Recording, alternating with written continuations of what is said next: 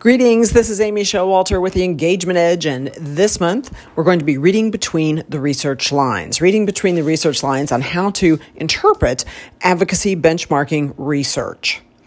I read with a combination of intrigue and amusement a recent article about the best mediums for advocacy communications. Now, before you start lighting torches and hoisting your pitchforks en route to my office, I do believe that having benchmarks is useful. But who is determining if that benchmark represents successful persuasion in the advocacy arena? Is it just something that an organization did and performed, but we don't really know the results, and so we do it because everybody else is doing it? Or is it based on success and, more importantly, compared to unsuccessful attempts? Listen further for the details. I wrote an Amyism on benchmarking a while back. It's number 54, and it says this: while it's nice to know what other similar organizations are doing, when we benchmark, we can become benchparked. The numbers tell us what's expected, but not what's exceptional. How do we know, for example, that the average corporate PAC participation rate of 18% shouldn't be 50%? To obtain higher performance, you have to investigate exceptional performance rather than average performance. I was reminded of this again when I was reading a recent research, and I use air quotes with that research study on the cadence of advocacy communications. And what I liked about this research was that they emphasized the importance of testing the open rates, click-through rates, deletion rates of emails according to the subject line and the time of day and the day of the week and so forth. We always advise clients to do that because it can increase, at the very least, your read rates, and that's the first test. You can really test your effectiveness to some degree by changing subject lines in an email, and so I believe that's really good advice. It's important to do that, and it just needs to be a part of your advocacy communications. However, the theme of this benchmarking research was really looking at the medium, the type of communication, whether it was text or email and so forth.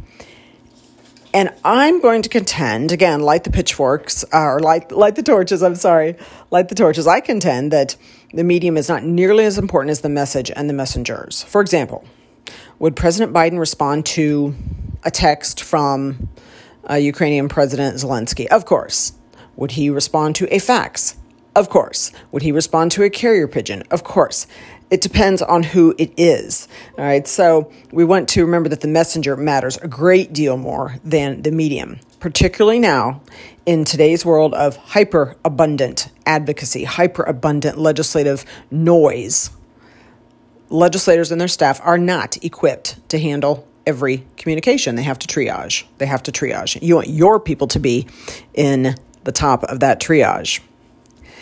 However, let's go back to our regular programming here. It takes a huge leap for us to say that based on the fact that certain groups engage in sending emails and texts out a certain number of times a month, that means they're successful. Because what the research said, I've got to pull it up here, it says people who received the emails, they responded well to them and they had better engagement. But what does that mean? First of all, we don't know what that means. We don't have any control group. We don't know if they won their issue. We don't compare that to a email or texting campaign that was unsuccessful. This is very elementary type research. You have to be very careful how you interpret it.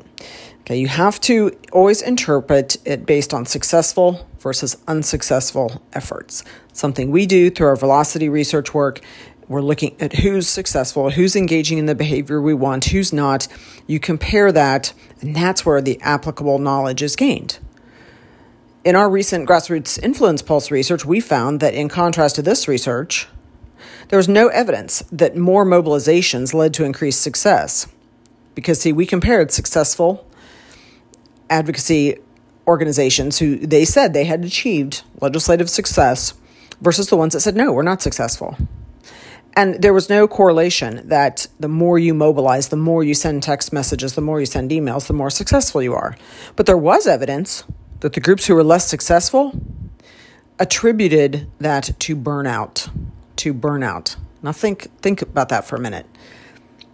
You think people get burned out the more you ask them to contact their legislator and they're not getting results? Do you think that might cause them to disengage? Every organization's different, and the devil's in the details on influence, but I'm thinking there might be a connection there. So again, we always want to look at successful versus unsuccessful. That's how you compare. You look at successful pack recruiters, pack fundraisers versus your unsuccessful ones. You look at your effective advocates versus your unsuccessful advocates. You don't just look at crosstabs, you look at statistically significant correlations, all right? So be really, really careful how you interpret research that touts a specific approach based on self-reporting data of people responded well, they liked it, and so forth. That is really elementary and not how you want to base your investment of time and effort on. All right?